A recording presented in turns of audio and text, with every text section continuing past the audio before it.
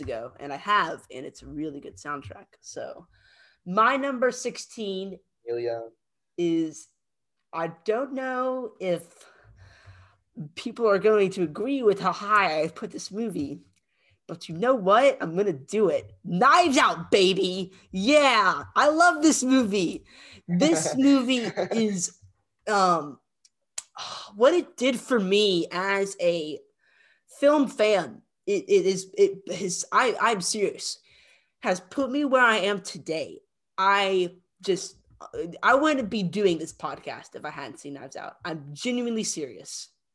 It, I had just seen like, no, I just, it was just kind of, I was just, watching blockbusters, action, all of that. It was fun, and if I don't regret enjoying those movies. Knives Out came along though, and the trailer was just so interesting to me, where I was like, you know what, we're going to see this Thanksgiving Eve or whatever.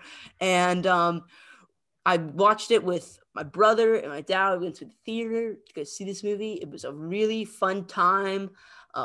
Really just a really fun time to spend with the boys, and yeah, it was a blast to watch. I've since then seen it 5 more times. I own it on Blu-ray, and this movie does not get old. It has the passed away Christopher Plummer. My gosh. R.I.P. man. But yeah, he's really good in this movie. Daniel Craig, I'm gonna say it. Get someone out of here, because Daniel Craig should have been nominated. This performance is gold. I'm sorry. It's a great performance. How do you not like Benoit Blanc? I mean, the best detective besides Detective Summer and Brian Mills, of course. They are the OG for detectives. But Benoit Blanc is right there. He just creeping in the shadows, man. He's so good. Daniel Craig knocks out of the park. This cast is incredible. Ana de Armas, I mentioned her, Blade Runner 2049. She is fantastic in this movie. She really is. Came out of this movie really impressed with Daniel Craig, but was surprised the most by her performance, because she really just, I think she put on a great performance, and I was not expecting it at all. Michael Shannon's great. Jamie Lee Curtis is great. Toni Colletti's great. Don Johnson. They're all fantastic. The mystery is smart. It's a smart script made by a talented director who I think, I just didn't like Last Jedi. I'm sorry, Rian Johnson. I think he can understand that. He's a good enough guy, I think, where he can understand that. But Knives Out is one of my favorite movies ever. I hope that makes it up for my hopeful relationship with Rian Johnson, because I love this movie. It's clever. It's got a really fun score. I love this movie. It's such a fun time and hilarious, I might add. There you go. That's my number 16. 15. Right, so 15 halfway there. 15. Saw it coming. You know it was coming. Koyaanisqatsi. I was wrong. I thought this was number 1. I swear, Patrick, you gotta quit messing with me like this. I thought this was gonna be your number 1. I'm serious. I can't believe it. I would have bet money that this was gonna be at least in your top 5. Whoa! Wow! Yeah, I am so surprised. At this point, I give up. I don't know what the rest of Patrick's list is gonna consist of at all. But yeah, you really don't. You really don't. I don't. Okay, sorry. I'm nervous. I'm really nervous for the reputation this podcast is gonna have at this episode, because this is what I'm just be nice. Left and right. Like I'm really surprised. I'm loving how your list is going. Go on, praise Koyaanisqatsi some more. Well, I've talked about it a lot. It really has to be experienced, and that's the word for it. You used that word for a couple of movies earlier. for me, this is an experience. And Mhm. it's unlike any movie I've ever seen before. Obviously, when I watch the sequels, those are going to be somewhat similar, but this originated them. And 1982, like, look, like, obviously 1982 is not like classic cinema, but for a movie of this kind of concept to come out in 1982 is pretty breathtaking. And the story behind it with Godfrey Reggio, his time in his monastery, re-entering the world, and then coming up with this, having this form in his mind is, I think, an overlooked story of cinema that is really cool. Yeah, it is. And I just have loved it for a couple months, so, or more than that, Yeah. longer than that. So that it's got to be on the list. I Yeah, I know knew it's it would. surprising that it's not higher. Yeah, I love this movie too. Not as much as you, obviously. It's not on my list, but it's a really good movie. One of my favorite documentaries ever. I have a lot of respect for this movie just as an achievement in the documentary um, culture or medium. It's a really great documentary with, of course, a fantastic and beautiful score by Philip Glass, which really resonated with me after the movie was over. But anyway, my number 15 is Inglourious Bastards. Not with an A, but with an Ooh. E. I don't know if anyone saw this coming, but you know what? All right, I'll tell you all I didn't, this. but I should have. Now that you say it, I should have seen this coming. Well, I love this movie, and so last night, uh, a little story here. I thought my dad was going to watch Little Things with me. Turns out he didn't. But we were waiting for Jude to go to bed, and Glorious Bastards was on TV, and I was like, you know what? I think I'm going to be talking about this movie tomorrow, so I'm going to rewatch it. And so I had it on for about an hour, and I got from like, the legendary bar scene in the basement Mhm. to the party at Golami and all that. But yeah, Yeah. it's, oh my gosh, this movie is riveting. I don't get how people could find this offensive. If you do, Mm. I'm I'm sorry, I guess. I think this I don't think this movie is offensive. If you're offended by Tarantino coming in and blowing Hitler to smithereens, I'm sorry. There's nothing I could do for you. This is the beginning of Tarantino's rage phase, where there's something bitter and angry about some of his movies, but they're of course incredibly fun. And in each of these Tarantino movies afterwards, you can feel some anger from Tarantino, and it's anger that I think we can all share.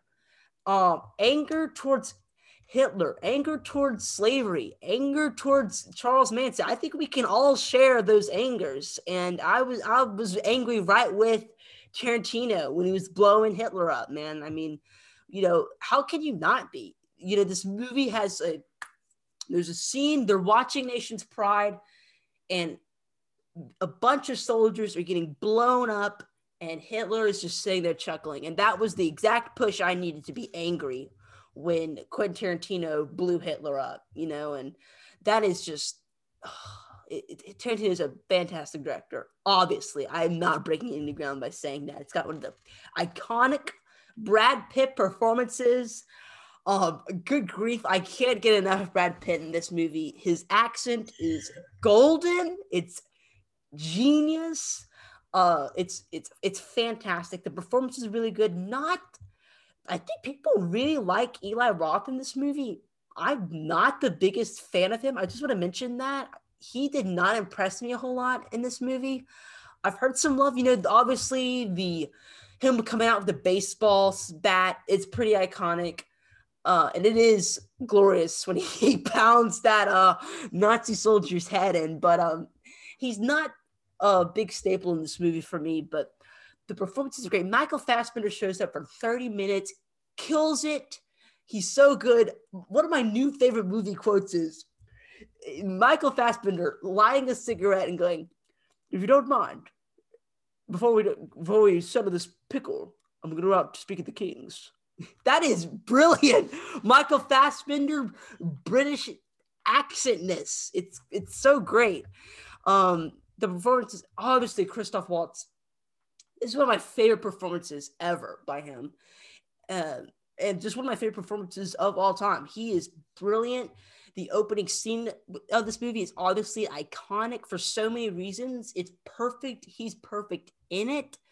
The score is great. Ennio Morricone coming in here, not compiling the whole soundtrack, but coming in here just like crapping out brilliant pieces of music. Like that's what Ennio Morricone does. Like, I don't know if he and Tarantino have this partnership or something, but he's able to just take a dump, and his dump is like gold, like for soundtracks. It's brilliant. Man, this movie is so great. The bar scene I mentioned, the tension is up to 11. It's above max. You know, I was holding my breath the entire time. It's such a brilliant scene. This is textbook genius from Tarantino here, and I think we have to forget how great this movie is. But it's a classic Tarantino movie, and it's one of my favorites without a doubt. There you go. Okay, I have to apologize to our listeners because I made a terrible mistake, and I'm a stupid boy. But Ghost in the Shell, 1995. My next pick, Neon Genesis Evangelion, also began in 1995. And it's better. So therefore, Ooh. Ghost in the Shell, they're both sci-fi. They're different though. Obviously, Evangelion is more about the mega sci-fi. Ghost in the Shell is, AI, whatever. Don't think about it. Don't talk about it. Okay. But Neon Genesis is not really mecha anime at all. Although it is the best mecha anime, which doesn't make any sense. But I think you'll agree when you watch it. It's really just a character study about a kid who's on the brink of teenagehood, I guess, but really adulthood in general, and he's kind of just still figuring out life. And the way the whole cast comes around him and helps him to that next level is totally human and amazing. And you kind of, even though it's weird, because at the end when they lay into this part of the story, they also lay into what they can do with animation. They go very this director Kazuya Tsurumaki, or I don't know who is the main director on this, but he really leans into what animation can do as far as just like complete just like fluidity between different styles of drawing and all kinds of things. But at the same time, while making it so obvious that it's animation, it makes it incredibly human in a way that a lot of animation has accomplished on smaller scales, but not like this.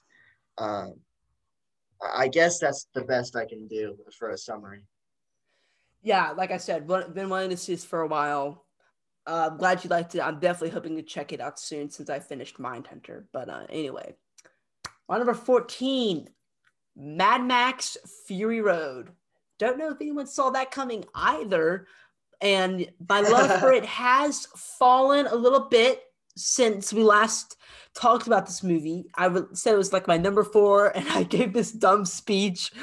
But I was like, Patrick, one of my top 10 changes, but my top 4 always stay the same. And boy, was I just talking out of my butt because this has dropped 10 places. But you know what? It doesn't matter because this movie is fantastic. I don't think you're going to argue with me on that. It's a really great action movie. It's one of the perfect examples of character building through action. There's a motorcycle action scene here where Charlize Theron and Tom Hardy, through this action scene, create a mutual bond. And never have I seen that before in an action movie. That type of relationship born through action. That's great. That's really great. We talked about Justice League, Snyder Cut, and all that. George Miller was supposed to direct the Justice League. some time ago. And you know what? I don't know what that would look like. I've heard people say it's really crazy. I want to see it. Kick Zack Snyder out. I want to see George Miller's messed up Justice League. I want to see that. If Zack Snyder gets the keys to the kingdom, why can't George Miller? This guy is in his 80s and he's filming in a desert with real life stunts, cars blowing up. He's 85, people. So let me just say, don't be sure, we wanted to do this action scene, but it was too dangerous. We couldn't put the stuntman in danger. I'm sorry. No stuntman died filming this movie. They're fine. They're fine. So as far as I guess true. So they say. They haven't admitted to any stuntman dying. That is true. But I mean, come on. Get your butt out of your green screen and come on and film some practical freaking stunts, because that's what George Miller's doing. And my word, he crushes it here. He does such an amazing job with this action. It's the best action out there. I mean, there's like 2 other movies that have better action than this. It maybe it's in the top 5. It's that perfect area. And that it is glorious, the action in this movie. But it's also got some really powerful themes. I'm not a big fan of the falling down on my knees and crying no. But what Charlize Theron does in this movie, it is riveting. And not many people could get that kind of comment out of me from crying on their knees. But Charlize Theron did it. And she, talk about kick butt women, Charlize Theron coming in here. Why? Captain Marvel, who cares? Oh, Furiosa. Come on, people.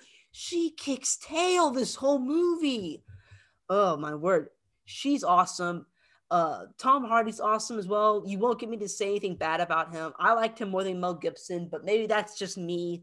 I understand why people are a bigger fan of Mel Gibson as Max, but man, do I? That's the thing. I don't know. You say that you do, but I don't know. I don't know. The score is great by Junkie XL. I really love the score. It's adrenaline pumping. This movie is incredible, and I love this world in the sickest way possible. It's a crazy, fun ride. I love it. Yep, it's a great thing to witness. It really is. I wish I'd have seen this in theaters. Again, the contrast is strange. You went with Mad Max. You went with the big stunts, the big action, the loud, the intense, the electric, the emotional. And my next pick is Fishing with John by John Woo. Okay. Now hear me out. This is a show. It's a fishing show. Okay, it really is a fishing show, and first of all, it's the best fishing show of all time. Okay, it's hilarious. It's one of the most underrated comedies, American comedies that have been aired on television, I think. John Lurie is a personality that I never really get tired of watching. I love his music too with the Lounge Lizards. And the other personalities here are great. I mean, Tom Waits, Willem Dafoe in one of the greatest episodes of television ever aired. And then Dennis Hopper is next. And I know I skipped over one, and you'll see who it is if you watch it.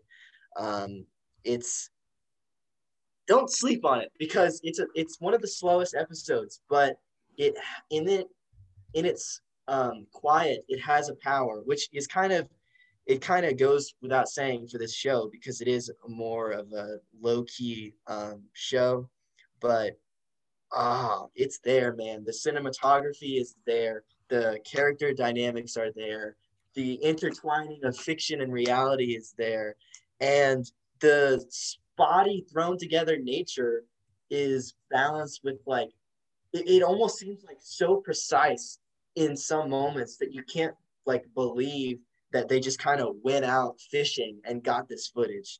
But I love it. So great.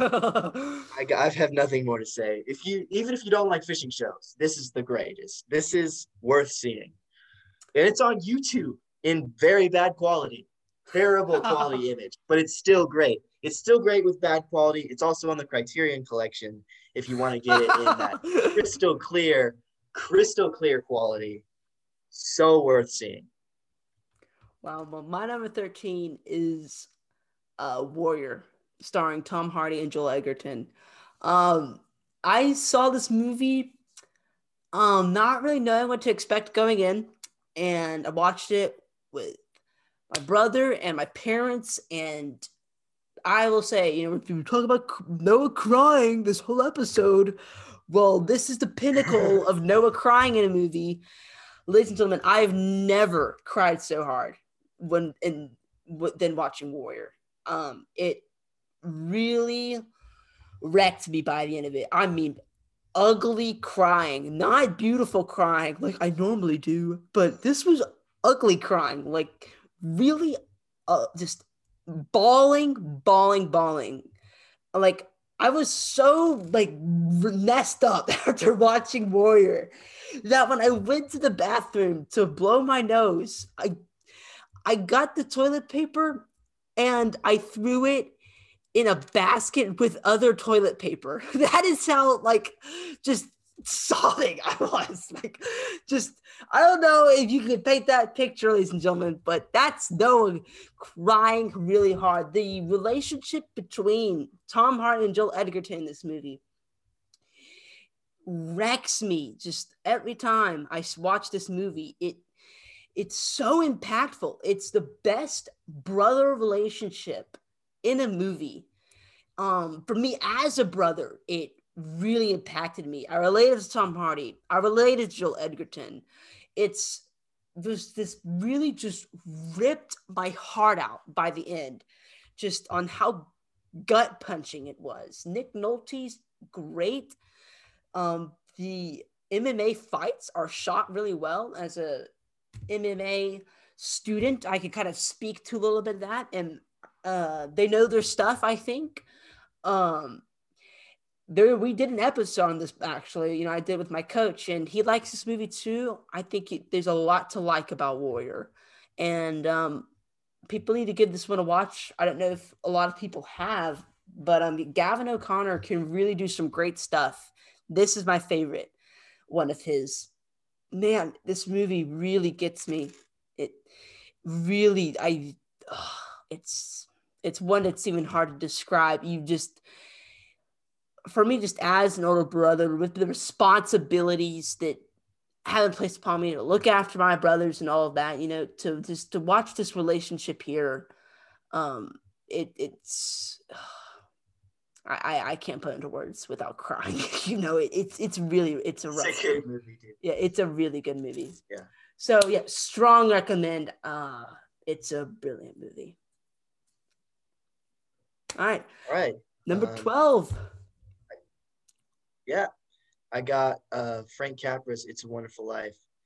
I've been watching the movie with my family every Christmas since I was like a little kid, and like 5 or 6, and I mean there was a point, I don't remember when it was, where it stopped being just a Christmas movie and it just became like one of the most unassailable movies in my opinion. Like it's feel good in a totally not corny way, which is sometimes an issue with some older movies. I'll admit they get corny. This one is completely it's as real as it's fanciful. Doesn't make any sense, but I love all the angel elements, everything. Like I love that part. James Stewart, man, Oh, he's a genius. I love James Stewart. He's so good. Yeah. His performance in this movie really just has to be seen. Like if you're an audience member listening to this, please watch It's a Wonderful Life. Like honestly, there are movies higher up on this list that I won't urge you to watch as strongly as I will watch or urge you to watch It's a Wonderful Life. I agree. I haven't seen a whole lot of Frank Capra, but to me, this is his masterpiece, and I don't think anything will change that just because of how deeply rooted into my psyche it is. But I love this movie so much. Yeah, this isn't even a movie that's on my list, but it's one of the most important movies that people need to see. Like top 10. Its message is just incredibly impactful, and the performances are fantastic. But it's also it can be a really sad movie, but also can just fill you with tears and happiness at the same time, and that's the best type of movie, really. My number 12. Bong, bong, bong, bong. Inception, baby. Yes. Caprio. Yes. Zimmer. Nolan. Nolan hasn't come up yet, Patrick. And I bet our audience was wondering, Noah, didn't he like Nolan too? He does like Nolan. Good grief. Inception is a sneaking masterpiece. I love Inception. I've seen it half a dozen times, and I pick up on something new every time. I watched it a few weeks ago on Blu-ray, and excuse me, and I caught up on something new that was just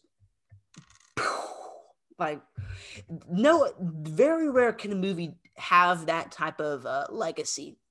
And Inception is one of those movies that still gives me hope in the film community, that there's still hope that we can have respect for movies that make you think. Tenet came out 9 years later, 10, kind of disproved my theory, but I still think that there is an audience out there, a massive audience, as this is a blockbuster, that for movies that make you think and you don't get first viewing.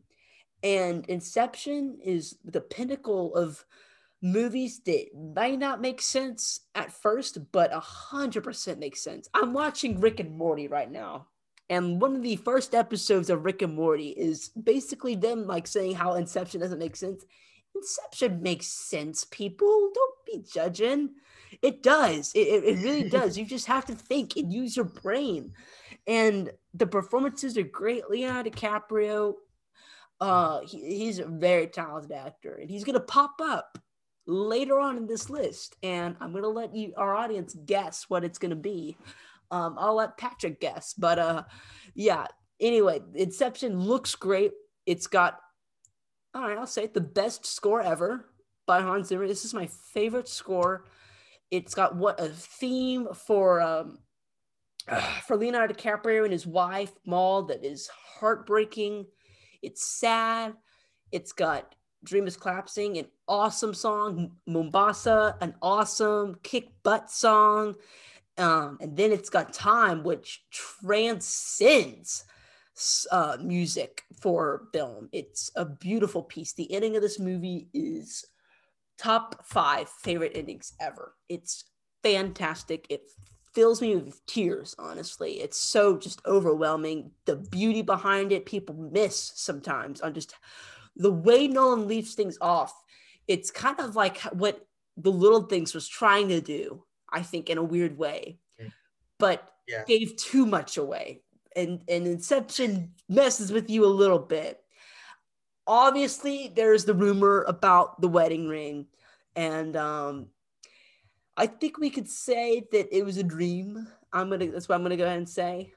I'm gonna lay my cards on table. But I think that ends up being the most powerful ending because it doesn't matter. And that's maybe it may kind of sound like the film snobbery, but it's really not. It's not. That's when the answer, it doesn't matter, works. It's one of the most powerful answers to a film question, I think. So Inception has some of the best set pieces, best action, best directing. Tom Hardy is really fun in this movie. I wish we got more Tom Hardy performances like this. Joseph Gordon-Levitt, he's really fun as well. I'm not completely on board with him, but he's good in this. He's also good in 10 Things I Hate About You as well. Anyway, see this movie if you haven't. It's a classic. The fact that this movie was able to create the conversation it did gives me hope. It gives me hope. So, number 12, Inception. All right, I got my final Kubrick movie, Doctor Strangelove, or How I Learned to Stop Worrying and Love the Bomb. Rewatched this movie the other day and really knocked my socks off. My favorite comedy of all time. The performances in this movie, the performances in this movie defy rational explanation in the most unconventional way. In the most unconventional way. It really is. Particularly George C. Scott. And I mean, Peter Sellers, in a different way, Peter Sellers. He's so good. This is his masterpiece. This is the performance of a lifetime for him. And George C. Scott. I'm sorry? Performances. Right, exactly. Combined, I would say they are the pinnacle of his career, magnum opus. Yeah. Yeah, and he's no shrimp in the acting community. Like, as far as respect goes, so this is like a legendary performance to me. But George C. Scott is my favorite. George C. Scott gives this movie everything that it needs. Like, it's a finely tuned machine, this movie is. And George C. Scott is one of the most crucial ingredients. Sorry. I'm going to interrupt you real quick. Who does he play? I don't remember all of the actors' names in this movie. Which character does he play? George C. Scott, he's the general that is like asleep with his secretary or whatever. I love him in this movie. Okay, then. Yeah, he's great. All right, continue. Yes. Sorry. This is an unconventional, I think, favorite Kubrick movie, but it is. And Kubrick is probably one of my favorite directors, if not my favorite director. And this movie honestly encapsulates why. Even though Kubrick has gone to such heights since this movie, it's almost like it was just like an aftershock of this film. And maybe I'm like totally like blowing this out of proportion, but this is like the status that this movie has gained in my mind. It's a really great movie. It is one of my favorite comedies. I've already talked a little bit about it actually on this episode, so I won't talk a little bit more about it, but I know you mentioned it and I didn't say anything, but I was like, I don't know what he's going to think about that placement later on. All right, my number 11, in a way it breaks my heart that it's not on my top 10, but I mean, I've seen over 1,000 movies, people, so I mean, come on. This movie is still done justice to. The name of that movie is The Social Network. It is, without a doubt, one of the greatest pieces of film writing you will find out there by my favorite writer, Aaron Sorkin, a main man. He does some incredible stuff with this movie that is fantastic. They've been talking about doing the second The Social Network. You know what? You get David Fincher, Jesse Eisenberg, and Aaron Sorkin back. I don't think that's a bad idea at all. And I don't know if I would strike someone as the guy to say that. Normally, I don't want a sequel to every great movie. But there's a lot that's happened with Facebook that I think could make for a great movie. And if David Fincher can really pull out his torture kit, Mark Zuckerberg hasn't even seen Fincher at his best yet with how he can bash some people. So I'm on board with that for sure. But yeah, the Social Network for me transcends. I'm going to use that word in a minor way. What a movie based on an actual event can do. Um, I think this movie has a lot to say about the social network that is Facebook, that is Instagram, that is Snapchat, that is Twitter. It makes excellent points. I don't think it bashes it hard enough, frankly, just because of how toxic of an environment it is. And there's so much more to dive into that it's another reason why I would be open to a part 2 to this movie. Jesse Eisenberg is fantastic in this movie. I think after this movie came out, we expected him to go on to do greater things. He hasn't. This is still his apex. He hasn't given a performance that's even close to being this good. It's definitely not Lex Luthor. It's also got Rooney Mara, possibly my favorite actress out there. She's really good in this movie. The opening scene with those two is one of the best opening scenes you'll find out there. It perfectly encapsulates what this movie's about. Andrew Garfield, to quote Mr. T, I pity the fool. Really, the pity is on Andrew Garfield in this movie. He's really good. Definitely, I don't know whether he or Eisenberg's better. They're just so evenly matched, and that's the best dynamic you want to have for two actors on screen. Aaron Sorkin can really write some courtroom scenes, and there is some of the best, I would say the best courtroom drama in a movie ever here. You have the bare minimum. It's so great. It's great. And Justin Timberlake, who would say that he's like fantastic in this movie? I know I wouldn't have thought that when I got into watching The Social Network. But it's true. It really is. He is fantastic in this movie. I'm going to say The Social Network is possibly the most rewatchable movie you will find. I've seen this movie 7 times, and I will watch it again. It is absolute blast from start to finish. The directing by Fincher is, of course, incredible. I mean, how can I argue with this guy on his great directing? It's brilliant. It really is. It's also fun too. It's really funny. It's a funny movie. And one more thing, the score by Trent Reznor and Atticus Ross, it beat Hans Zimmer and for Inception, and I'm not sure how I feel about that. I don't think I feel bad though, because this score is one of the best out there. It's a really good score. I love Trent Reznor and Atticus Ross after watching this movie. Their work with The Dragon Tattoo and Gone Girl and Soul continued my love for them. They're brilliant here. This is music that you put on just when you're concentrating, and that's some of the best type of music. Just when you're really wanting to get down into something, you put on Hand Covers Bruise and da, da, da, and boom, you're in the zone. The Social Network soundtrack puts you in the zone, and that's some of the best music you can find. This is a brilliant movie.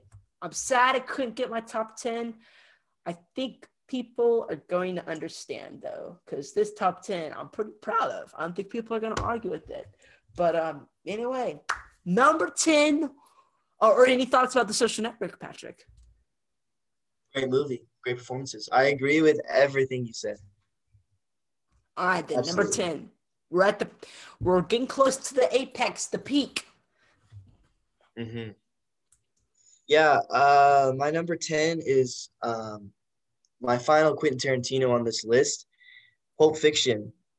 Heck yeah, baby. Haven't seen it, but I bet it's great. I mean, I can't say much about it. Like, the one thing I could say is it's one of like the grimiest and nastiest movies about a spiritual journey, like a truly like important moment in someone's life that is just surrounded by a lot of fun, a lot of crazy stuff going on. It's all good. It's all entertaining. It's one of the most entertaining movies to watch. It's it it like definitely Jean-Luc Godard was doing some of what Pulp Fiction does. Like, I mean, Quentin Tarantino has cited his inspiration. But like that was in France in like the 60s and no one paid Who attention to it. cares, Like right? this is right. Like this is Pulp Fiction in 1994. Wow, 1994 this movie came out.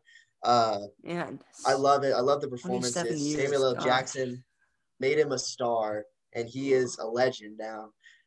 Uma Thurman is in it. I mean, The Bride is like an iconic performance, but like this Mia is even more iconic. The dance, I mean, that is a good word for the movie. Yeah.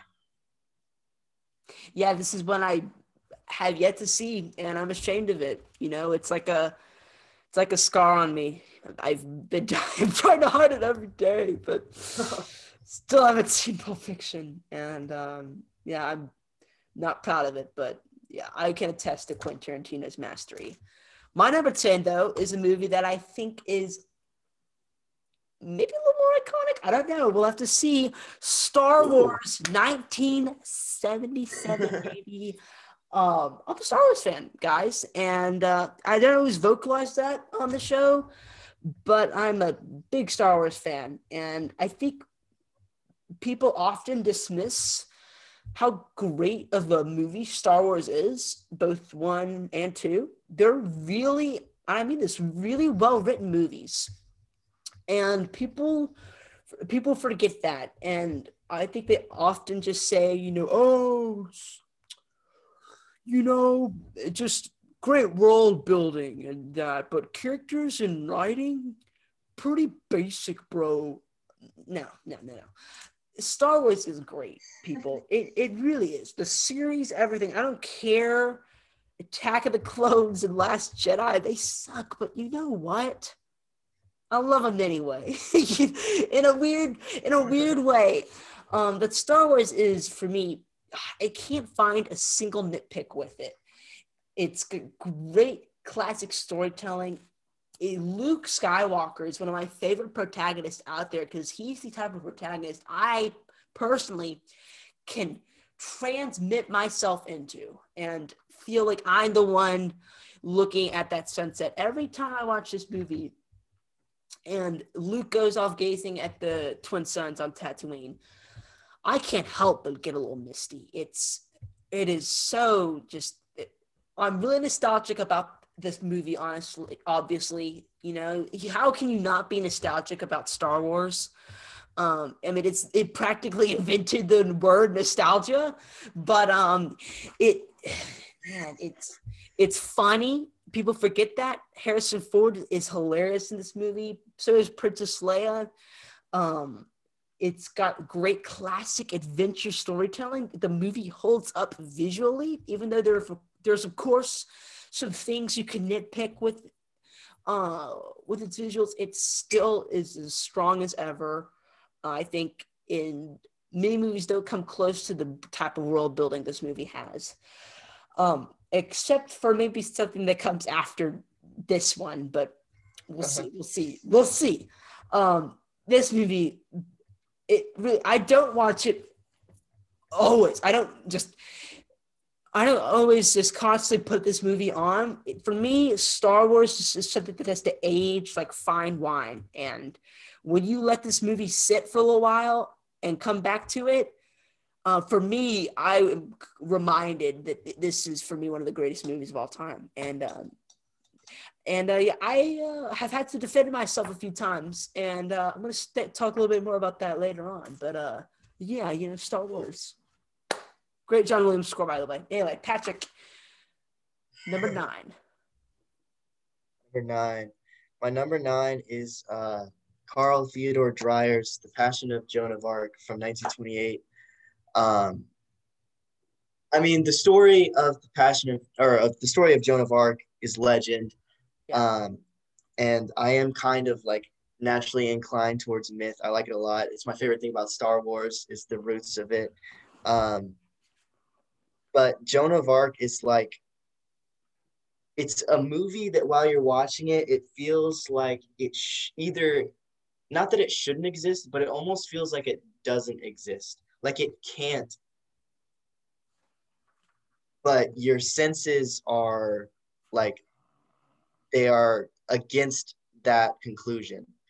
The acting is, the acting is like, it's almost German expressionistic, which I know is like, I mean, it's kind of, it seems almost over the top, but really I feel like this is what acting should be in general. I mean, I definitely have movies higher up on this list that have more traditional style of acting, but this is the acting that transcends like time. I mean, the fact that Wow. this movie came out in 1928 and is this impactful is, I think, the best testament to its power. And it was almost lost. This movie got the original negative for this movie got burned up twice. That just goes to show you, first, how flammable film is, and second of all, like how fortunate we are that this film survived in its original format. It was sent off to like some like mental institution so like a doctor could watch it because he was like a film, like a history buff. And that's how the original cut of the movie survived. Wow. It was edited, recut, destroyed, but we still have it. Oh my goodness. Yeah. My number 9. All right, so I hinted really great world building. I'm going to let you get one guess on what I mean by really great world building. What do you think? The Return. No. It's Lord of the Rings. Yes, Lord of the Rings. Star Trek. There's 2 guesses. There's 2 guesses, but you know what? Okay, Lord of the Rings. I'm doing the whole bloody trilogy, Patrick. All right, Lord of the Rings. Amen. You know what? I watched this movie 2 days ago with the whole family, and which we don't do often. Everybody was there though, and Fellowship of the Ring, and you know, it took my breath away. It really did. I couldn't be more impressed with what this trilogy does. I'm reading the Lord of the Rings book right now for school, which I'm just thankful for because that book has lasted as long as it has. Is really just impressive to me as a fan of that series and a fan of this movie series. I haven't seen the Hobbit movies. I know you like them, right, Patrick? They're okay. People really hate on them. They're not that bad, but I mean, Lord of the Rings is a different caliber. Definitely, yeah. Lord of the Rings, for me, will definitely always be where it's at. Gandalf, baby. I was so impressed with Gandalf rewatching Fellowship of the Ring. There are very few movie characters better than Gandalf. I mean, tail the whole movie. Dialogue and action-wise, he's awesome. Strider is great. Legolas is great. Gimli is great. Sam and Frodo, oh my word, they're great too. Merry and Pippin, man, it's for people who haven't seen or read Lord of the Rings, you're probably thinking I'm spouting off like another language. Merry, Pippin, Strider, and Gandalf. Like, who are these people? They're some of the best movie characters ever. That's what I'll say. The movie looks great. The score is beautiful. It perfectly encapsulates every section of Middle Earth that we go to, from the Shire to to the land of Elrond or whatever it's called. I still don't have all those names memorized, but I'm trying. But it's a beautiful score. It's Howard Shore's masterpiece without a doubt.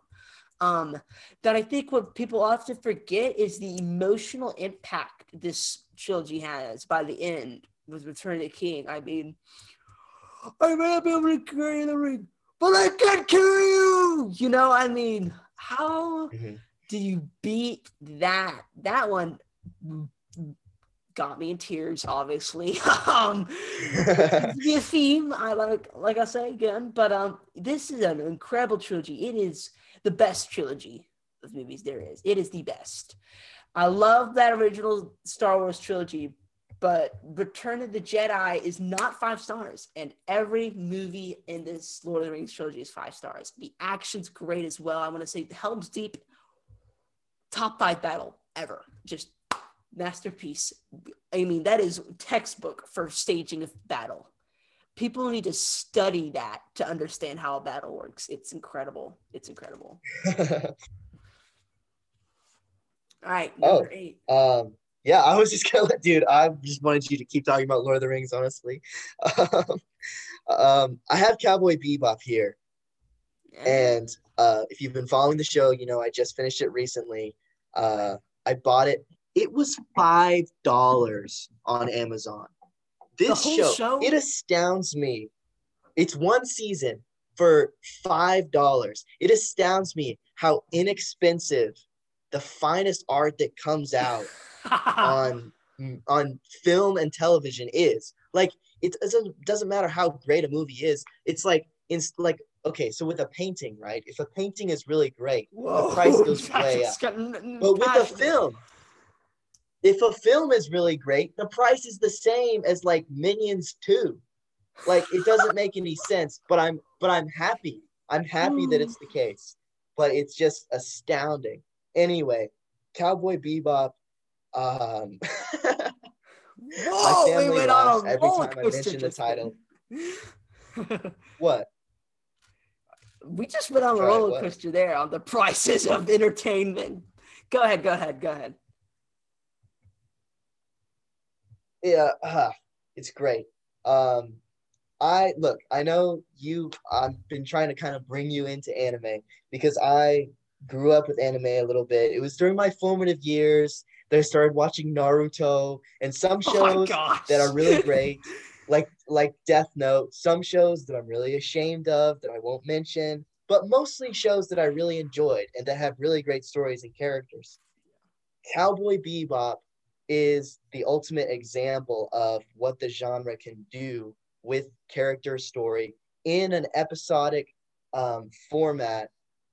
Every story is self-contained and entertaining on its own, but the journey that the characters take throughout the season is its own animal, and they're juxtaposed intentionally because obviously we're following the characters of the Bebop, okay, and kind of like an old Western show, which I also grew up loving, Lone Ranger, like all of these shows. You know, the hero comes into town. There's some kind of something that needs to get sorted out. Some kind of something. The hero sorts it out. Exactly. The hero sorts it out and then rides off victorious, whatever. In this show, they show up. Something has to be done. Usually it doesn't end up right, or it doesn't end up how you thought it should or was going to. But they still have to walk away at the end of the day. And the show highlights how these stories that these characters are getting involved in, these characters are all removed for whatever reason. They all have backstories that have kind of taken them out of like the main highway of life, I would say. And they're coming across these people who are caught up in real drama with other people. And while sometimes they can help those people, you know, on varying levels, they are never able to address their own issues until later on in the season when they start to come across things that bring them back to their past. Different characters for different reasons are kind of removed from that. It's like a past life that they don't even connect with anymore, but they're forced to because they know that this new life is for them to deal with that old one. And that is epitomized in the main character, Spike, whose arc in this show is so cool, so effortless, and so well written. This show is very well written, by the way, for an anime. Like even I say it with a little bit of disgust, but like this show is well written, and the animation is sublime.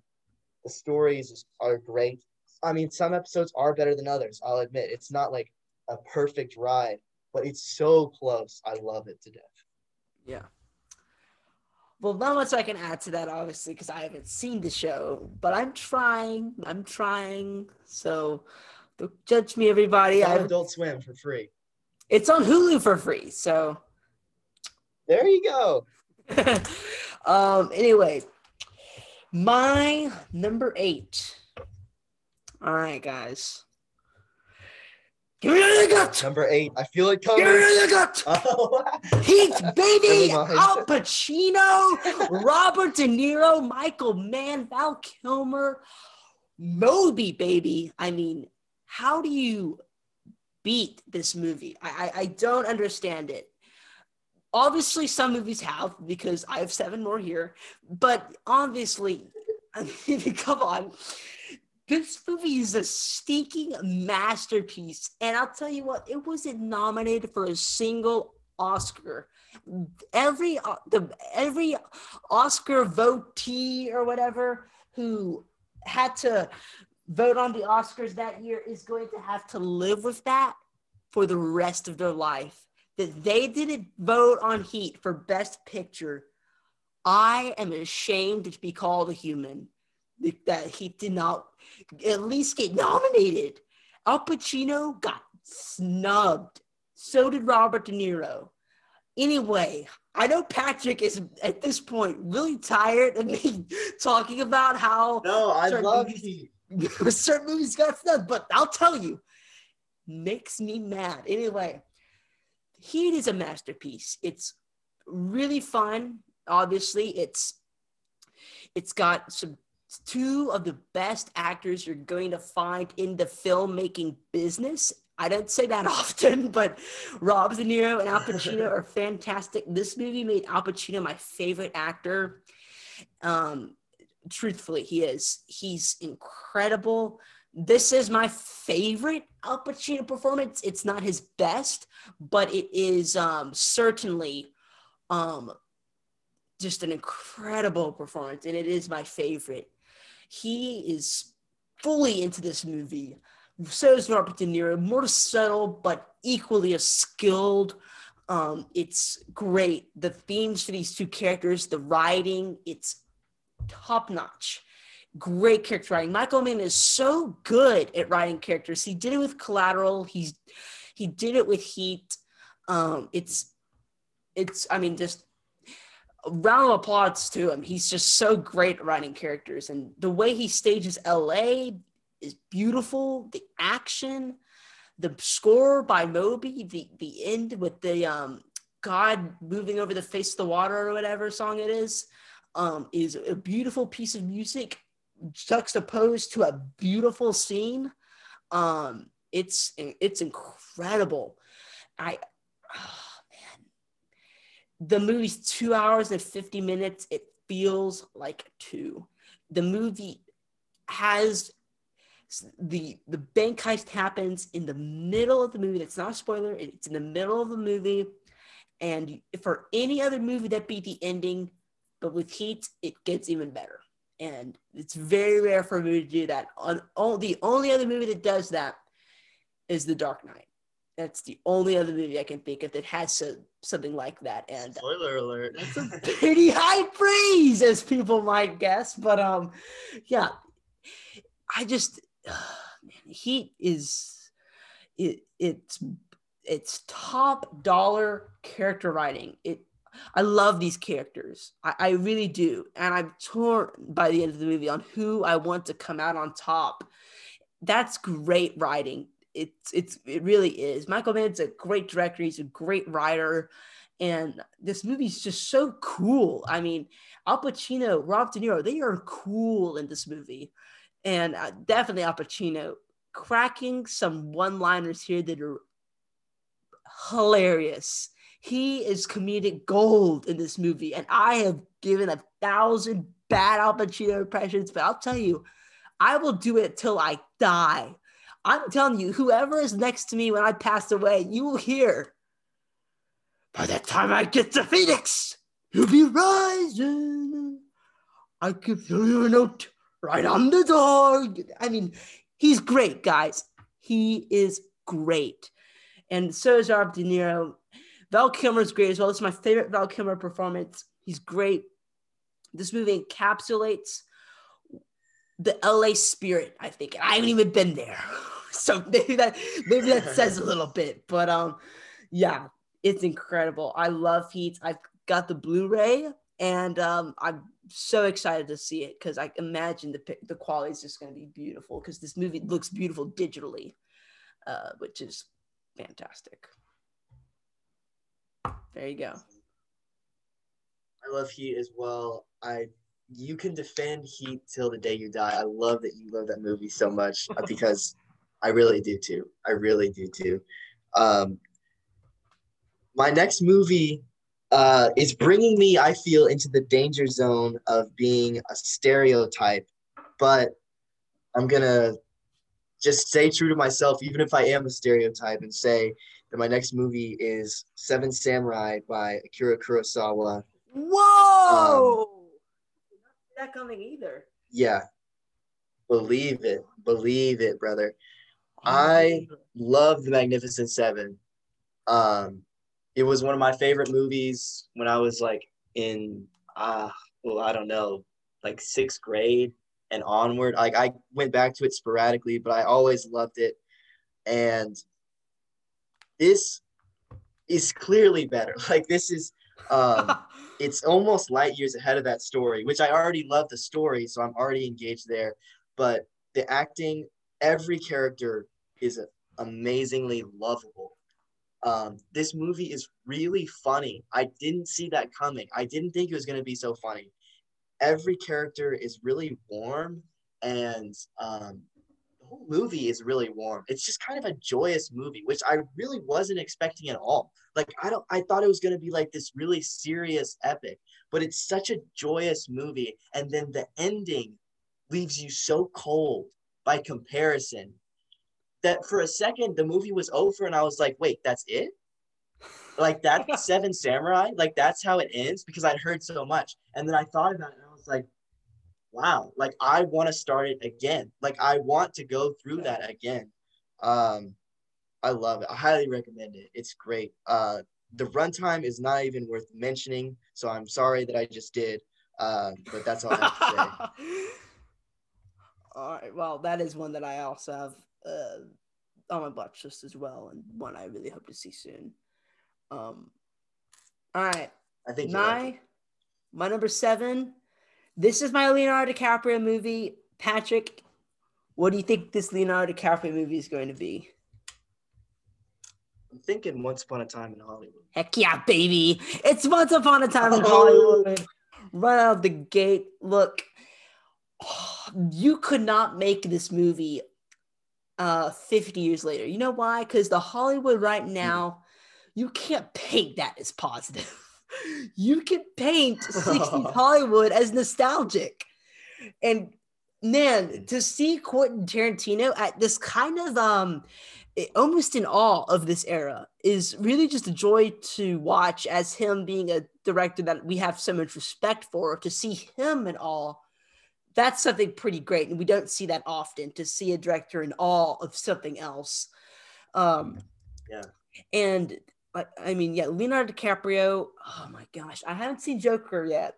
And I've mentioned that I haven't seen it before, but I'm telling you, Joaquin Phoenix better bring his A game for that movie, because I do not think he's going to be better than Leonardo DiCaprio in this movie. Leonardo DiCaprio is hilarious, and he's emotional, and he's passionate. And Leo does not make a lot of movies. I mean, what was like Wolf of Wall Street, and then Once Upon a Time in Hollywood? I mean, hey, that's a great track record. Like, what is it like? Like Inception. I think the Revenant Sandwich. Oh yeah, it's still a great track record. He goes Django, Wolf of Wall Street, Revenant. Should have won. Maybe should not have won. He's good in Revenant. I'll stand by Revenant. No, he's good. All right, Sorry, he's good. Revenant Wall Street. In Hollywood. Once Upon a Time in Hollywood. That's a really great track record to have. Like, that's a really great streak. And not many, and you kind of go, oh, well, he was just hiding until he found the great movie. Well, that's a smart career move. Leo's meant for certain roles, and he really just is meant for this role. He owns it as Rick Dalton. And I'll tell you one thing, that scene with him finishing shooting and that little girl coming up to him and telling him that was the best acting he'd ever seen, and Leonardo DiCaprio he's got tears in his eyes. Like, that is an Oscar winning performance. And what's so unfortunate is 2019 was such a great year. Any other year he'd have won. Any other year. Because, dang it, Todd Phillips and Joaquin Phoenix came in and lost that Oscar. I'm telling you, it was neck and neck. But anyway, he kills it. And what's unfortunate is he's overshadowed culturally by Brad Pitt in this movie, who's fantastic, obviously. Obviously, he's great. This is kind of the quintessential Brad Pitt performance. When you say Brad Pitt, you think of this type of performance. And I don't even know if he's really acting in this movie. I think he's just kind of doing Brad Pitt, but I love it. I mean, I am a Brad Pitt fan for sure. And this movie has definitely set me on the Brad Pitt fandom train or whatever. But he's very good in this movie, and he's so much fun. This movie is fun, and from start to finish, it's never not fun. And that is so great to have a movie like that. That is just that it reaches this level of just pure joy and nostalgia, but also not feeling like a copycat or anything like that, or a fraud or something like that. The way he shoots Hollywood is gorgeous. It looks so beautiful, and it gets me just nostalgic thinking about Quentin Tarantino being nostalgic about Hollywood. Like, that's great. But it's also really intense in that one scene, which people who have seen the movie will know, at Spahn Ranch. Really tense scene with a really great payoff that I didn't see coming. Perfectly subverted expectations. Margot Robbie, I don't understand why this role was bashed. People were like, oh, she didn't get enough screen time and dialogue. This is Quentin Tarantino paying respect to Sharon Tate, and y'all are taking a dump on it? Come on. Sharon Tate is meant to be a spirit going in and out of this movie. That's genius. That's a genius move. And the soundtrack's great. It's so much fun. And the end of this movie, which is astounding and hilarious and incredibly violent, is great. I mean, when Rick Dalton freaking brings out that flamethrower, I was cracking up. It's hilarious. And you know what? Like I said with Inglourious Basterds, this is Quentin Tarantino taking his anger out on the people who murdered Sharon Tate, who is a Hollywood icon now because of these murders, and that's very unfortunate. Also, me watching, I'm going to go back to Mindhunter for a little bit, because there was a Charles Manson interview in that show, and I have to say, the way Charles Manson is kind of painted in this movie, I'll say, is a little stereotypical to what I think is a little more complex, but it is still very, very effective in the movie. And I mean, whether it's complex or not, the dude is awful, and I'm just mad that Brad Pitt's dog didn't bite Charles Manson's balls and rip him apart too. But Brad Pitt's really funny in the end of this movie too. And just the end, Rick Dalton going up to see Sharon Tate at the end, and that really whimsical music playing in the background. I mean, oh my gosh, it's cinematic perfection. And that is glorious to watch. I was amazed by Once Upon a Time in Hollywood. I've seen it 4 times since I saw it. And it's my favorite movie of 2019, a year that I think is one of the best I've seen. So there you go. Add to that, man. That's a great analysis. Love it. Number 6. I've got another one that I mentioned recently on the podcast. It's by Joel and Ethan Coen. Oh, and the Coen brothers. I'm gonna guess. Look, the Coen brothers. Go ahead. Miller's Crossing. Yes, absolutely. Yes. The Coen brothers switch up their style. Look, they have they have their marks on each of their movie that are recognizable, but they switch up their style pretty dramatically. I mean, No Country for Old Men, and then what was that one with Nicolas Cage? The baby one. I can't remember the name of it. Oh my gosh, Raising Arizona. Raising Arizona. Yes, Raising Arizona. Like, come on, that chasm is like the genius of Joel and Ethan Coen. Yeah. But for me, Miller's Crossing is just the best. And I think everyone is going to have their favorite Coen brothers movie, and it's I already said it, but it's Miller's Crossing for me. There's so many great lines. Up is down, black is white. Does he want a pillow for his head? It's a question of ethics. Like, this is also my favorite gangster movie. Wow. Which is saying something, I know, because there are some legendary gangster movies, but maybe it's because I'm not a particularly avid gangster fan that I love this one so much. But I think avid gangster fans will appreciate it because it has that old-timey, natural gangster slang. It's chock full of gangster slang. It's like bursting at the seams with a gangster style. But that's just the first viewing. Like, after the first viewing, you go back and you're like, I want some of that gangsta slang. And then you go and you're like, wait a minute, this is way more than the writing that knocked my socks off the first time. And then it just gets better from there. So far, I've seen it 3 or 4 times, and it has gotten better every time. Or at least my love for it has grown every time. Obviously, it's the same movie. But yeah, highly recommended. I want some of that gangster slang. Oh yeah, brother, the gangster slang. All right, well, 2001: A Space Odyssey is my number 6. Kubrick has not showed up on this list, even though I love him dearly. But I mean, come on, this is a pretty high spot, and Kubrick has taken the number 6 spot here. And man, 2001, I remember watching this movie for the first time. It was a pretty special day. It was I think the 8th or something year of the day I accepted the Lord in my heart. We had a little celebration, we had a little dinner, and then I was like, okay, so I'm gonna go watch a movie. Anybody want to watch a movie with me? And it was like, no. I was like, really? No one's gonna watch a movie with me? I'm like, no, I'm going to bed.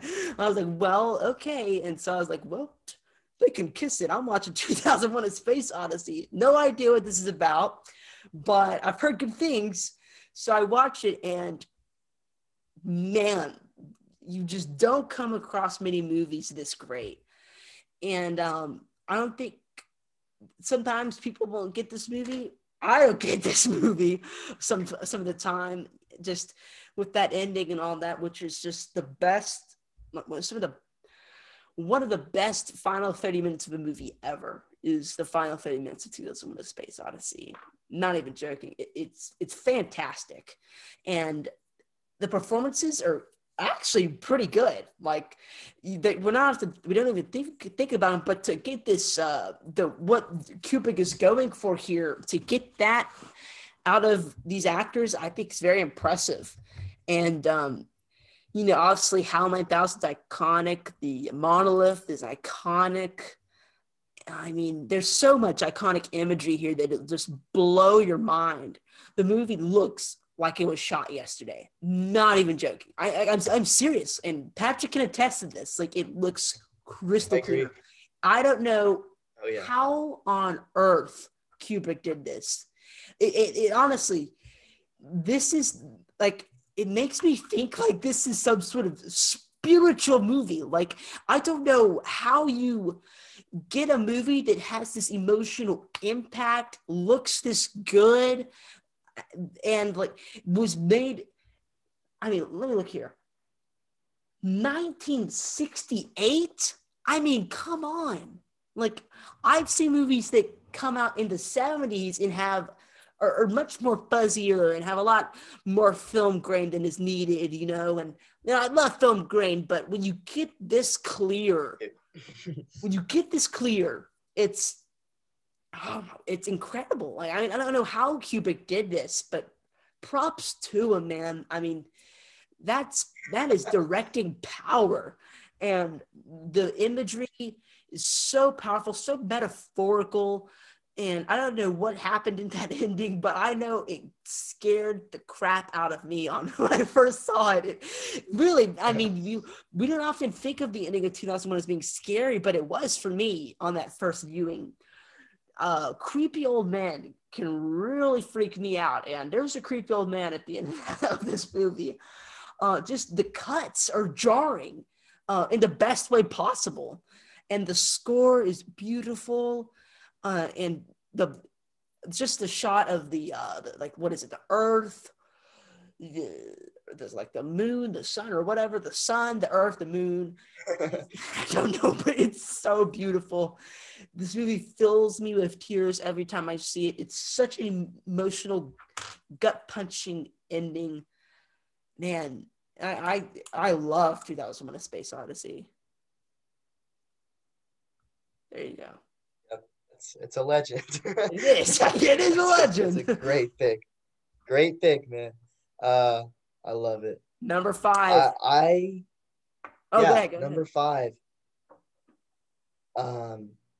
Blade Runner, 1982 by Ridley Scott is my number 5. I kind of teased it with 2049. There was a time when I first watched Blade Runner and 2049 where Blade Runner didn't quite connect with me, and 2049 I thought was better.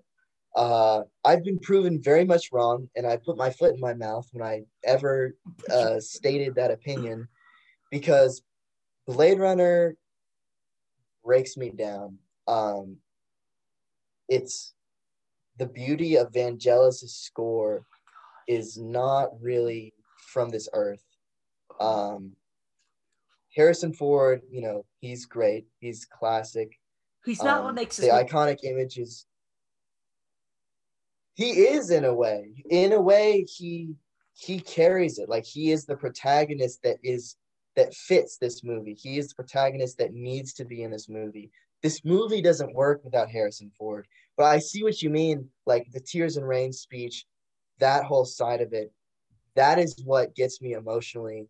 Like, I'm sorry. That's what I'm like. I know it's stereotypical, but that's one of my favorite lines. I don't blame you, man. I get teary about it too. Rutger Hauer brings it. It's so good. Oh, it really is. It's so close to cracking my 30. And honestly, I'm going to rewatch it at some point. I'm going to regret it. I'm going to have to wait another year. Yeah, me too, dude. Like, this list is going to change like tomorrow. Yeah. But Blade Runner, God, so good. Yeah, the Tears and Rain speech, Patrick, is it's one of the best monologues out there. It's so good. It's so good. I could listen to the audio of that and tear up. It's so good. Anyway, my number 5. My number 5 is City Lights by Charlie Chaplin.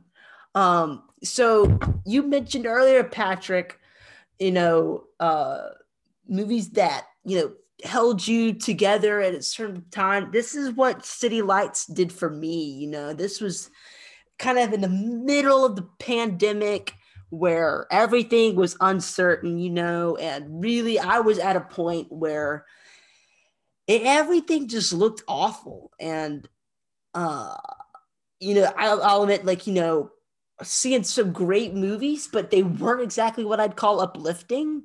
And I'd heard of Charlie Chaplin. I'd seen The Kid and really liked it.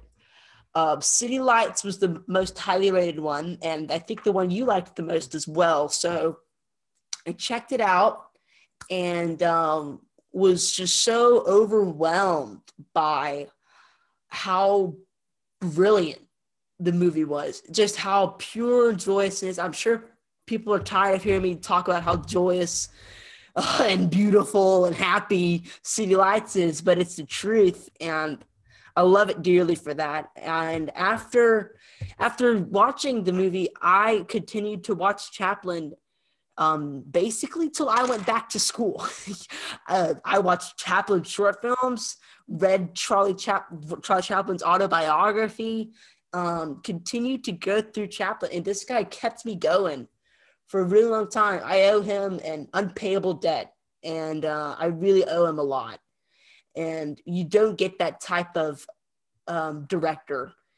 And in a way, David Fincher has kind of taken that spot in a different way, more aiding me with my creative spirit, while Chaplin kind of helping me with just my joyous spirit, and sounds really hokey pokey and all of that, but it's just No, how it's it is true. for me, and it's my relationship with Yeah. this medium, really. And um, yeah, this is such a happy movie. It's a funny movie. The ending really brought me down to tears, but this is great directing also. I mean, just really fun, well shot movie.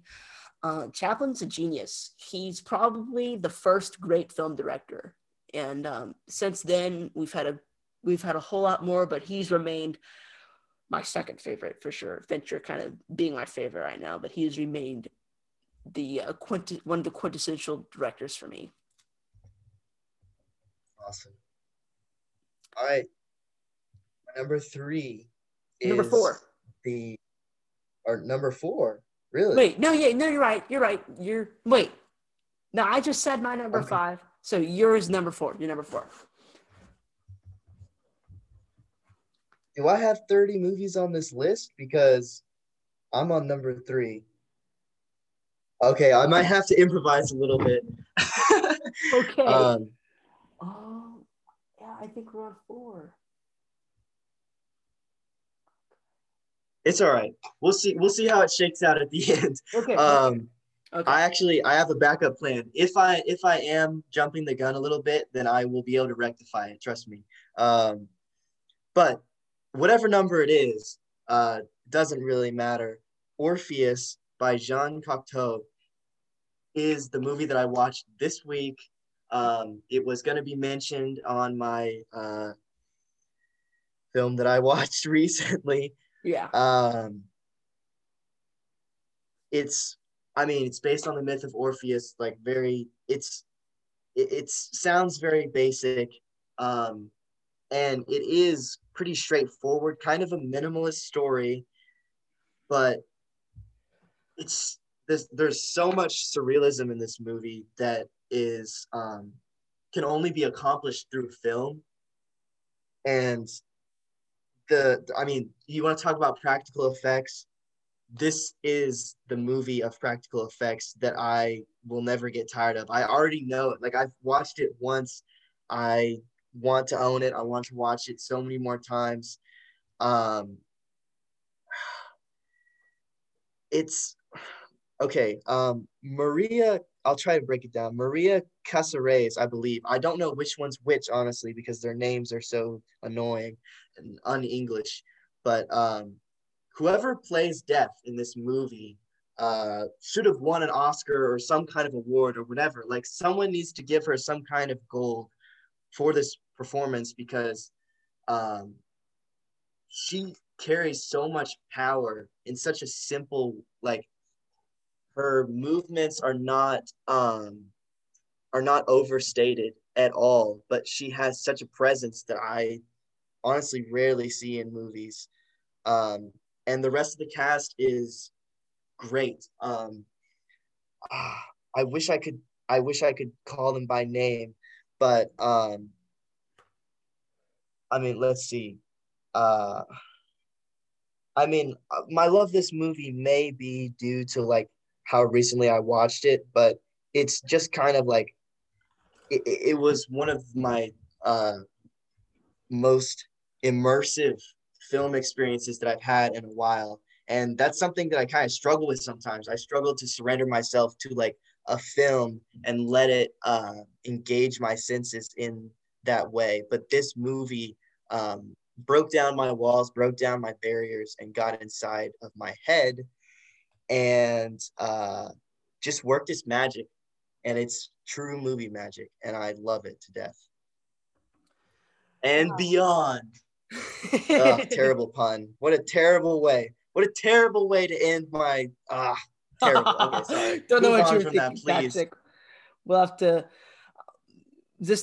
to brainwash our audience and think that never happened. Anyway, my number yeah, 4. I know. Now they're all just thinking about Toy Story. Ugh. Whoa! Toy Story is not an ugh. How dare you? Anyway. Oh, I mean Infinity and Beyond. Yeah. Okay. My number 4 is The Dark Knight by Christopher Nolan.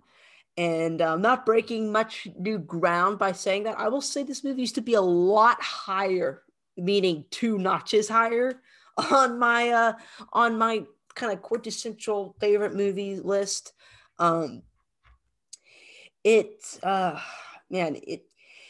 I've just, gone on to see much greater things, but it's got nothing to do with this movie being bad at all. This movie is a masterpiece. It really is. It's the best superhero movie.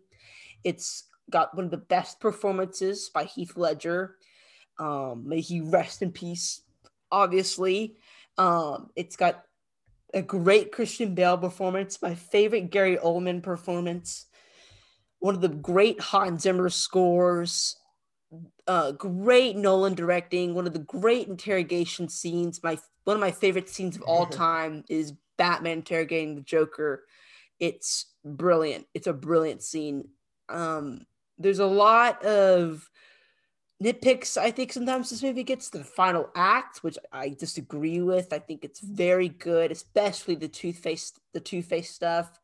The new Rachel Dawes, Maggie Gyllenhaal. I like her more than I did Katie Holmes. She has a moment where she's a little too pricklish, a little too sassy. But other than that, I think she's really, really good in this movie. And I really really love her performance. And it's really a gut punch. The end. It really is. And I've often questioned whether my love for this movie is really true, or if it's just kind of some illusion I've set for myself. And I think it was like Christmas Day or whatever, we popped this movie on for a few minutes, and I saw that opening bank heist, and I was like, nah, this movie is still incredible. It really is. And I don't know if it'll always last, but you know what? It is for right now. It is for right now, and I'm fine with that.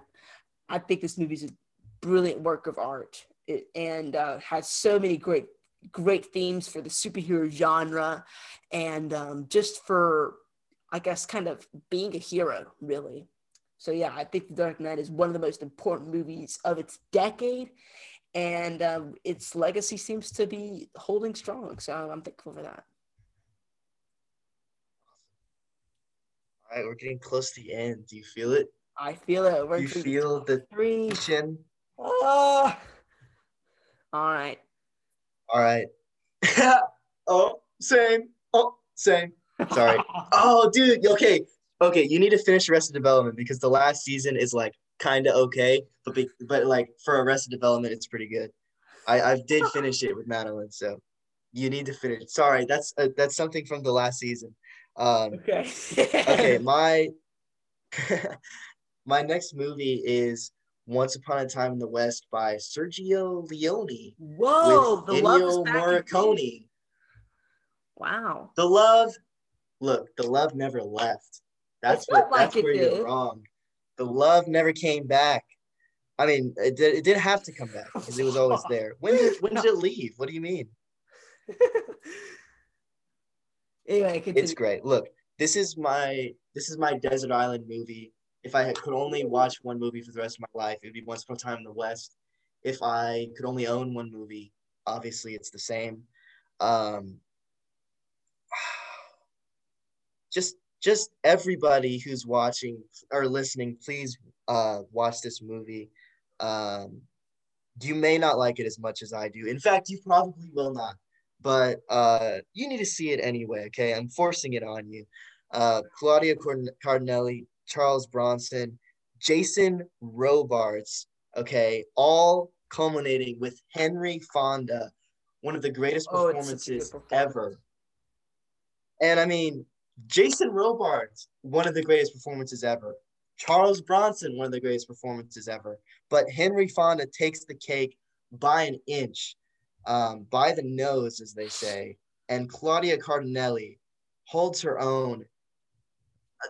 Doesn't hold her own. She is a force of her own in this movie, which, I mean, I think honestly that the directing has something to do with this, because maybe I need to watch her in other stuff, but I don't really see her as having other performances that are this legendary. But this one certainly is, so I won't falter for it. She is a film legend, and this is her masterpiece. This is everyone involved in this movie is at their pinnacle here. Ennio Morricone is at his pinnacle. Sergio Leone, all of the actors. The cinematography in this movie is unreal. The pacing of this movie is unreal. The scenes that occur in this movie can't exist, and I'm so glad they do. It's gonna be so hard to top this movie for me. Yeah, I love this movie too. For me, the best part about this movie is when she's getting off the train after her I guess fiance or whatever got murdered, and that legendary that legendary theme plays, and she's just kind of walking around the station, and it's a really great little moment really there. It's fantastic. It's really a testament to Sergio Leone that he has such a lasting legacy, with Good, the Bad, the Ugly, Once Upon a Time in the West, Once Upon a Time in America, which I haven't seen that one, but that's supposed to be really good as well. So anyway, my number 3. Come on, guys, it's 7. I mean, come on. 7 is, oh my man, it's a great movie, guys, and we've talked about it already. It's a pretty recent episode, but I'll go ahead and go over my loving and adoring thoughts for this movie. It is really on this list. It's the most, and looking at craft, it's probably the best. But as far as favoritism goes, it's not. But which is saying a lot. But I love this movie. Brad Pitt is fantastic in this role. You really feel for him throughout the movie, it especially by the end. It's heartbreaking, the ending. It's incredible, though. Morgan Freeman giving a more subtle performance, very similar to Heat, but probably the more skilled performer here between Pitt and Freeman. He really carries this movie in an unseen and unappreciated way. It's a crime that these two weren't nominated, of course.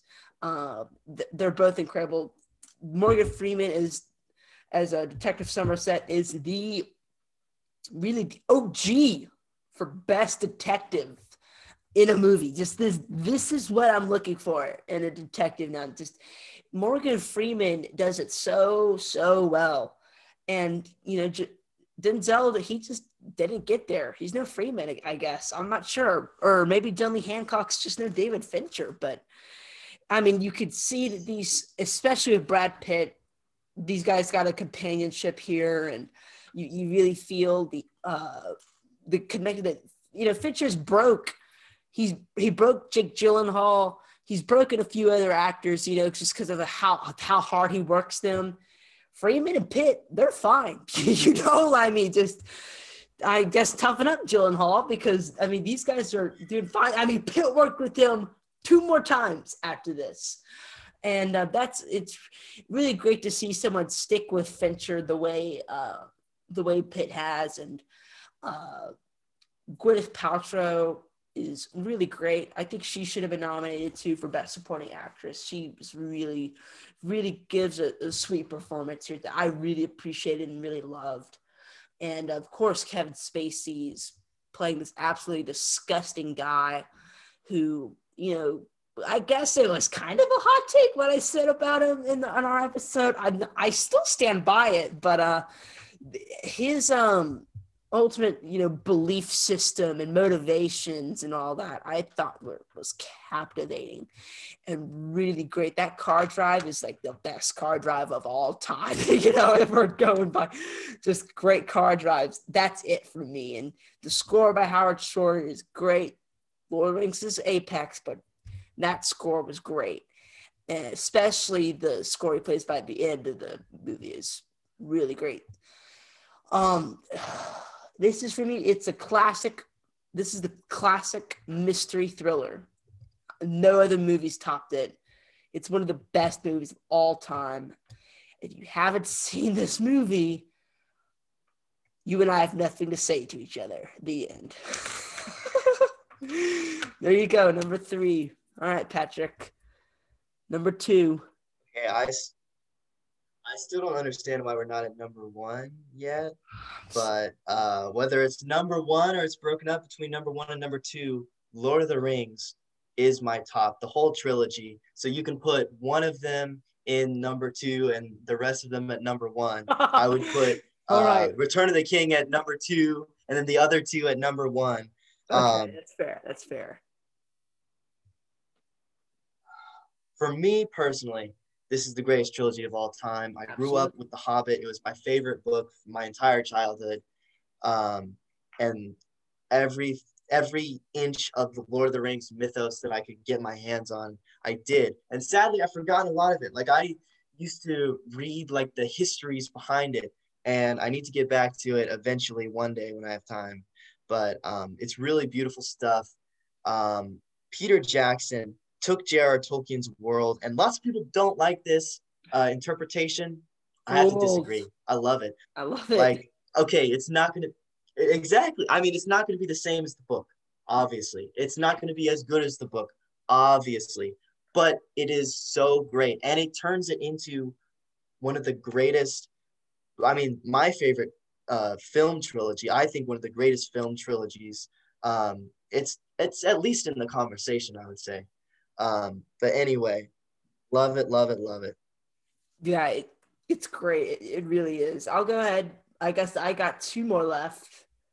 So I don't know what happened here with this list, by the way, but I think we've both accomplished some great stuff here. But my number 2, I cannot believe this isn't on your list. I was so surprised. But Twin Peaks: The Return, number 2 for me.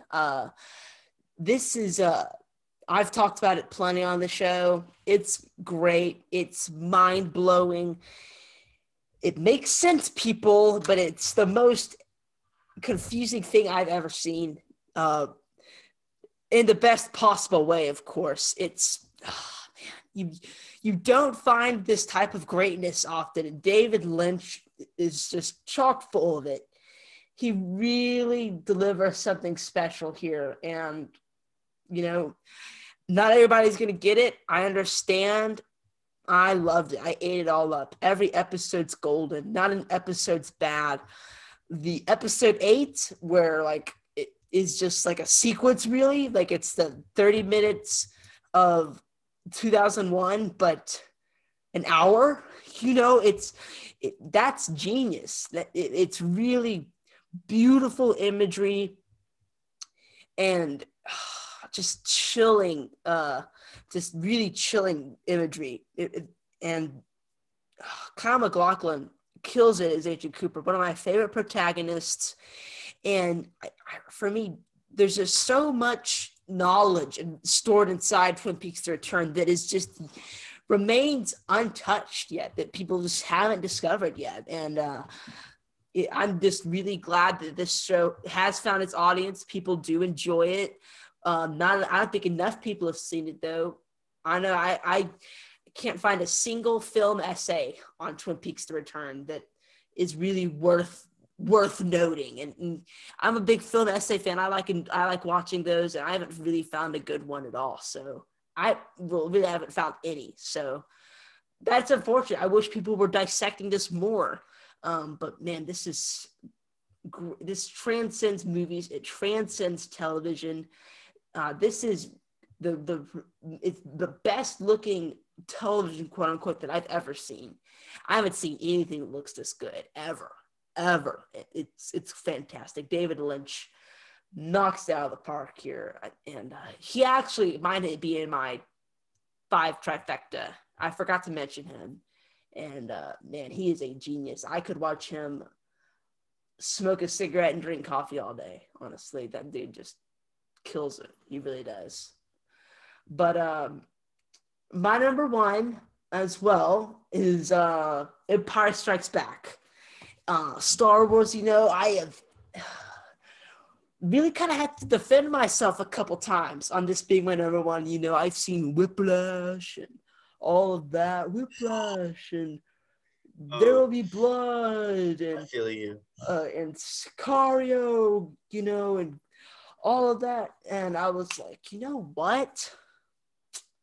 Empire Strikes Back may not be the best movie out there, but it sure is my favorite. And I don't know what age I was when I watched this, but I must have been at least 5 at max, really. Just, I've grown up with Star Wars, and for me, this is the best Star Wars movie. It's got the strongest writing, probably because George Lucas is out of the picture for a lot of this. This is his least favorite. There's a reason for that, I think. I think it says a little bit about the man.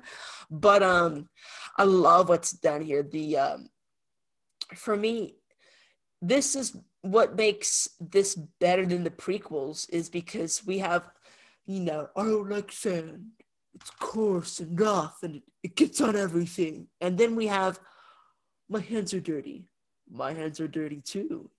Those are 2 kind of equally bits of kind of bad dialogue.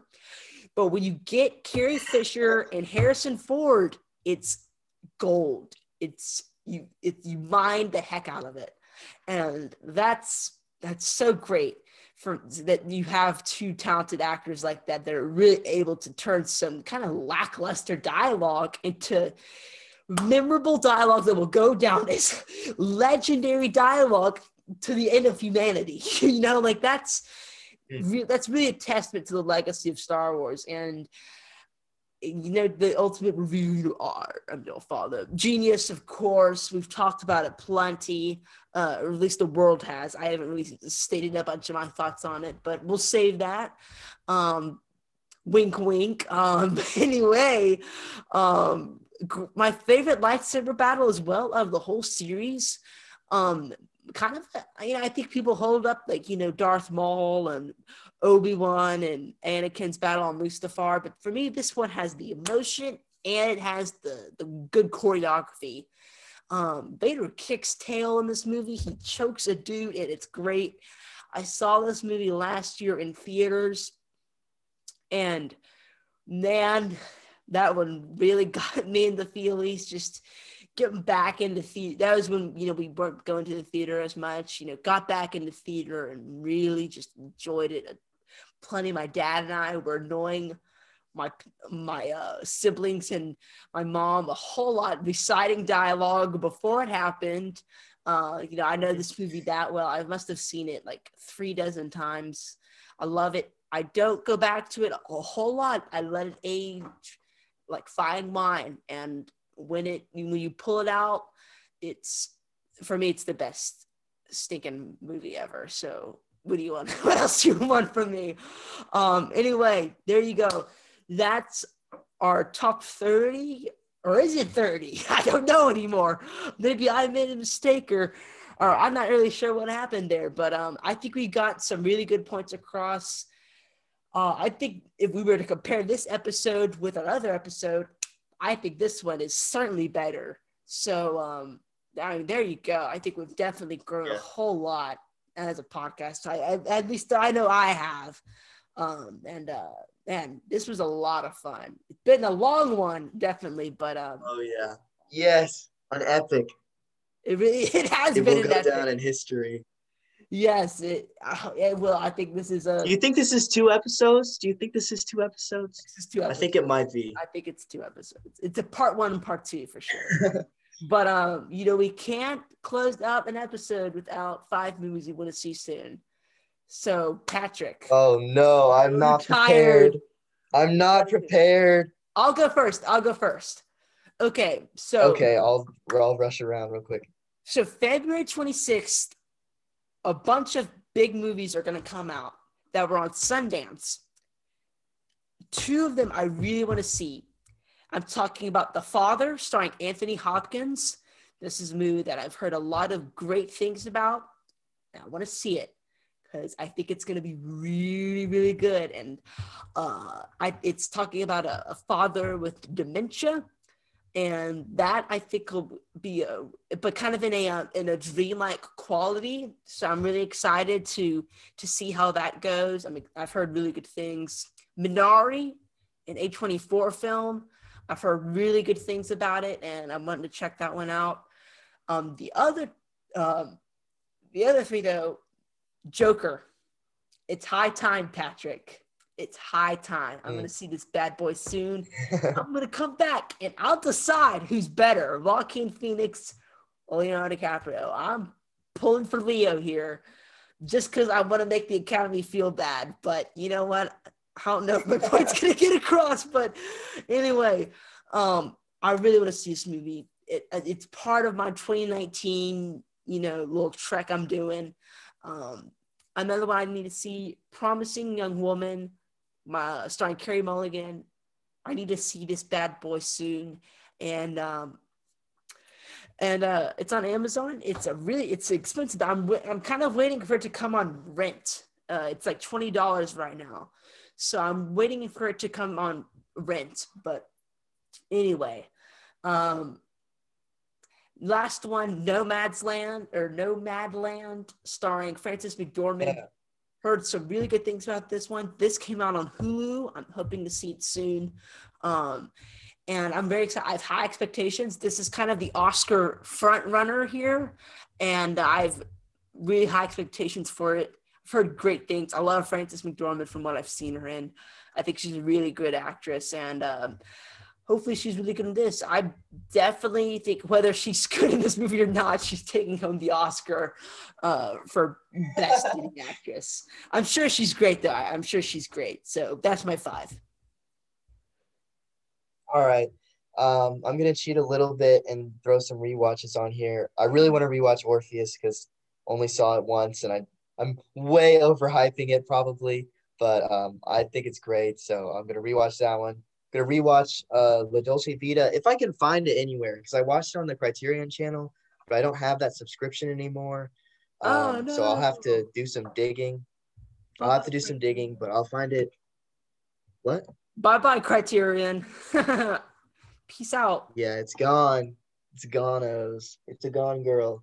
But I do want to rewatch that one. And I need to get through your list. Like what? I can't remember on your list which ones I had not seen, but I need to rewatch Warrior for sure because I haven't seen that in a while. Yeah, Warrior. Let me see. Prisoners. I know there were a few. Yes, Prisoners, Warrior, and I'll say Lawrence of Arabia, even though that might be a shaky thing because actually I don't know. I'm actually kind of curious about it, so we'll see. It's good. That's my 5. Yeah, it's good. All right. Anyway, it's late, Patrick. I'm ready to wrap it up. I'm tired. We've been recording for a while here. I reckon we'll be old men by the end of this episode's over. But anyway, we're definitely splitting this in part 1, part 2. I can definitely confirm that. So anyway, listeners, thank you for joining me. For those of you who are with us since day 1 with our first episode that was garbage, I appreciate that you that you've stuck by us and have continued to go on this journey with us. I really think that we have done some great growth here and still have, I think, a ton of room to improve, which is, I think, of course, like any podcast. So thank you so much for sticking with us. We hope that you have enjoyed this 1 year ride. Here's to how many more years do we want to do this, Patrick? I don't know. But here's to infinity and beyond. Amen. So thank you for joining us. Patrick, thank you for joining me on this 1 year journey. Like, here's to infinity and beyond, my friend. This was a lot of fun talking about a really such a great episode. Yeah, talking about a really bad movie, then talking about 30, or was it 30? 30 great ones. So thank you, listeners. 62, 63. You can email us at moviemaniacs2020@gmail.com and leave us a 5-star review on iTunes or whatever it's called. And you can or Apple Podcasts, right? I am on the nonukemhub.blogspot.com, and I'm also on Letterboxd at my name. Thank you for listening. Thank you for joining us on this 1 year journey. And hopefully we picked up some new listeners with this episode. Maybe if this is your first time, we hope you continue with us and start for another year-long journey. So thank you. And this has been an absolute blast. Absolutely an absolute blast. All right. Thank you, Patrick, for joining me. Same. And this is the end of our 1 year anniversary. So thank you for joining us.